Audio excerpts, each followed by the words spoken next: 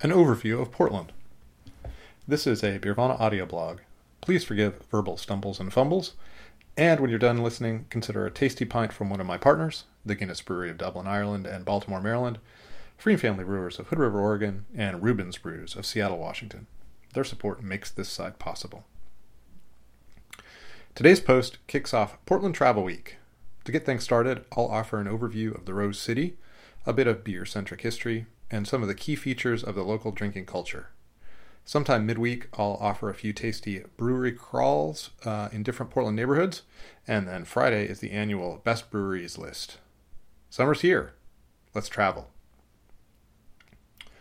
When travelers visit a city and do a quick Google search on X's best breweries, they may well find some great beer.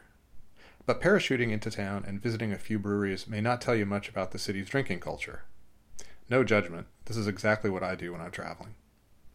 Yet every beer city has a history and specific context. Shiny new craft breweries, because so many follow a familiar model, may obscure a city's particularity. Portland has become one of the world's great beer drinking cities, a place where you can get a spectacular pint at a beer bar or brewery, but also a dive bar, 5-star restaurant, movie theater, or even strip bar. There are reasons for that, and they help explain why we have the breweries we do and why they look the way they do. I thought it would be helpful to offer a deeper look into Portland's drinking culture as a backdrop to the list I'll publish on Friday. A 3-paragraph history of Portland. Brewing didn't arrive when Chuck Curry started his ill-fated Cartwright Brewing in southeast Portland in 1979. People had been brewing continuously here since the 1850s, when the town was a few years old and had maybe 1,500 residents. By the time Curry founded Cartwright, the Blitz Weinhard Brewery, the shell of which is still visible on West Burnside Street, was 130 years old. It wasn't alone in the Pacific Northwest either, which had a rich tradition of brewing. A string of old regional breweries ran from Seattle, home to Rainier, down to Tacoma, Heidelberg, Tumwater, Olympia, and a plant of San Francisco's Lucky Lager in Vancouver, Washington. These old, large breweries required supportive industries, and Oregon still has those too. Hop fields, which dated back as far as Weinhard, are an hour south, and Corvallis is home to the USDA Research Center, where Cascade and Willamette hops were bred in the 1960s and 70s. A local steel company started making breweries in the 1980s here, and that led to a cottage industry of brewhouse fabricators. One of the first yeast labs started an hour east, Wyeast, and now Portland has another, Imperial. When the craft brewery era dawned in the 1980s, Portland was already primed to accept local breweries. As a final precursor, Portland was always a great draft beer town, and that more than anything encouraged entrepreneurs to launch their own breweries, 4 between 1984 and 86. After a legislative battle to change the laws and make brew pubs legal, they started sprouting up around the city. One of the most important early breweries was created by a couple of tavern owners named Mike and Brian McMiniman, who quickly started assembling a small empire of pubs and breweries to complement standalone micros, as they were called then, like Portland Brewing, Widmer, and Bridgeport. The first Oregon Brewers Festival drew attention to local beer makers in 1988 and was a watershed moment when they went from fringe to something bordering on popular. Craft beer would go fully mainstream within a few years, and in the early 1990s, Willamette Week writer Mark Zoltan described the phrase Beervana, coined the phrase Beervana to describe Portland. So while most cities didn't see a proliferation of craft breweries until the aughts or 2010s, Portland experienced a proliferation throughout the 80s and 90s. It was possible to buy craft beer in almost every corner of the city by then, and craft had such a large share it sparked Anheuser-Busch to buy a portion of Widmer and Red Hook in Seattle, which was experiencing the same explosion, to stay in these local markets. Craft penetration, especially on draft, far outstripped the rest of the country, and even by the early aughts, they were outperforming mass-market lagers. All of this has had a downside. Maturity meant stiff competition. By the late 2010s, 3 of the 4 founding breweries were either closed or sold off, unable to compete in the city they'd helped create.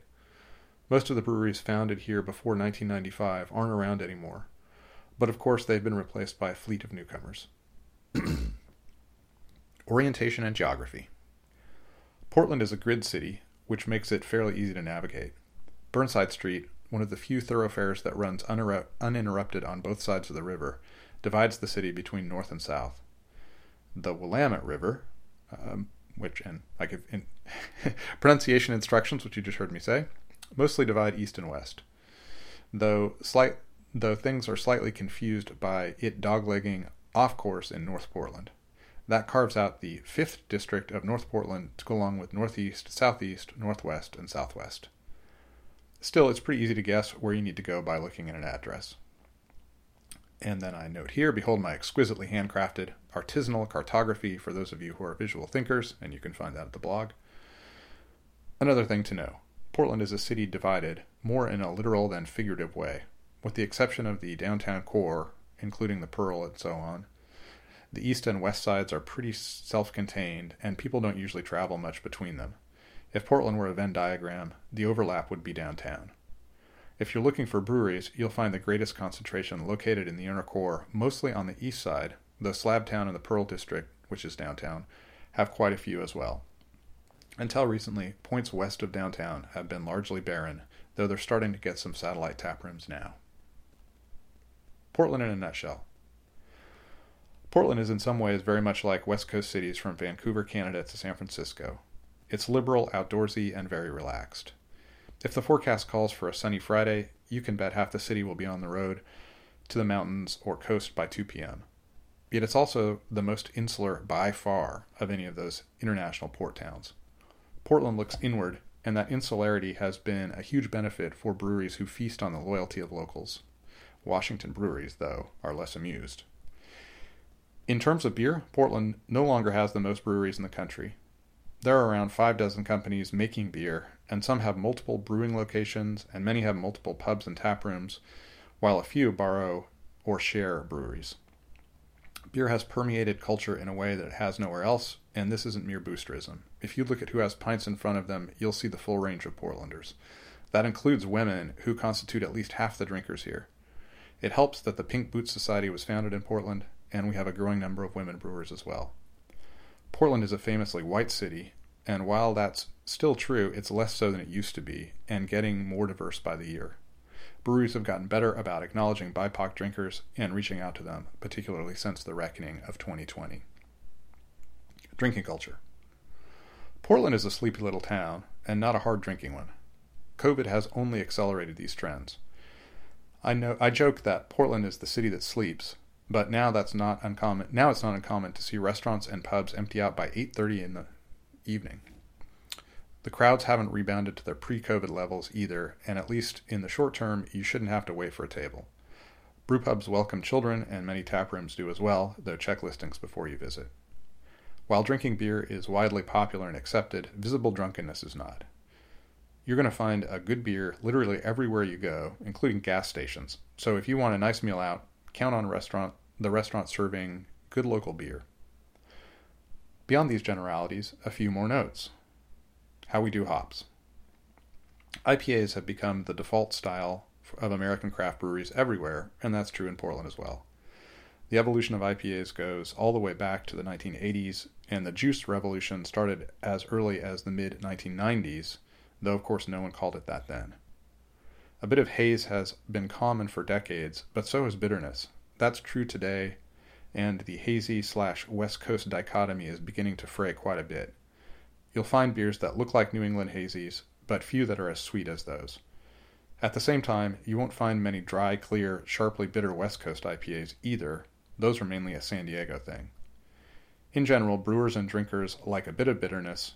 They find the classic citrus pine notes comforting and familiar, but they also love deeply aromatic, juicy beers. So most IPAs have those elements in some combination. McMenamins. 39 years ago, Mike and Brian McMenamin bought a pub on Southeast Hawthorne called the Barley Mill. By the time they and other pioneers got the laws changed to allow breweries to have pubs on site in 1985, their tiny empire had grown to 3, and their Hillside pub became the first to start brewing beer. Since then, they've added dozens of sites, many in gorgeous historic buildings they restored. I count about 24 in Portland alone, though their empire extends across Oregon and Washington.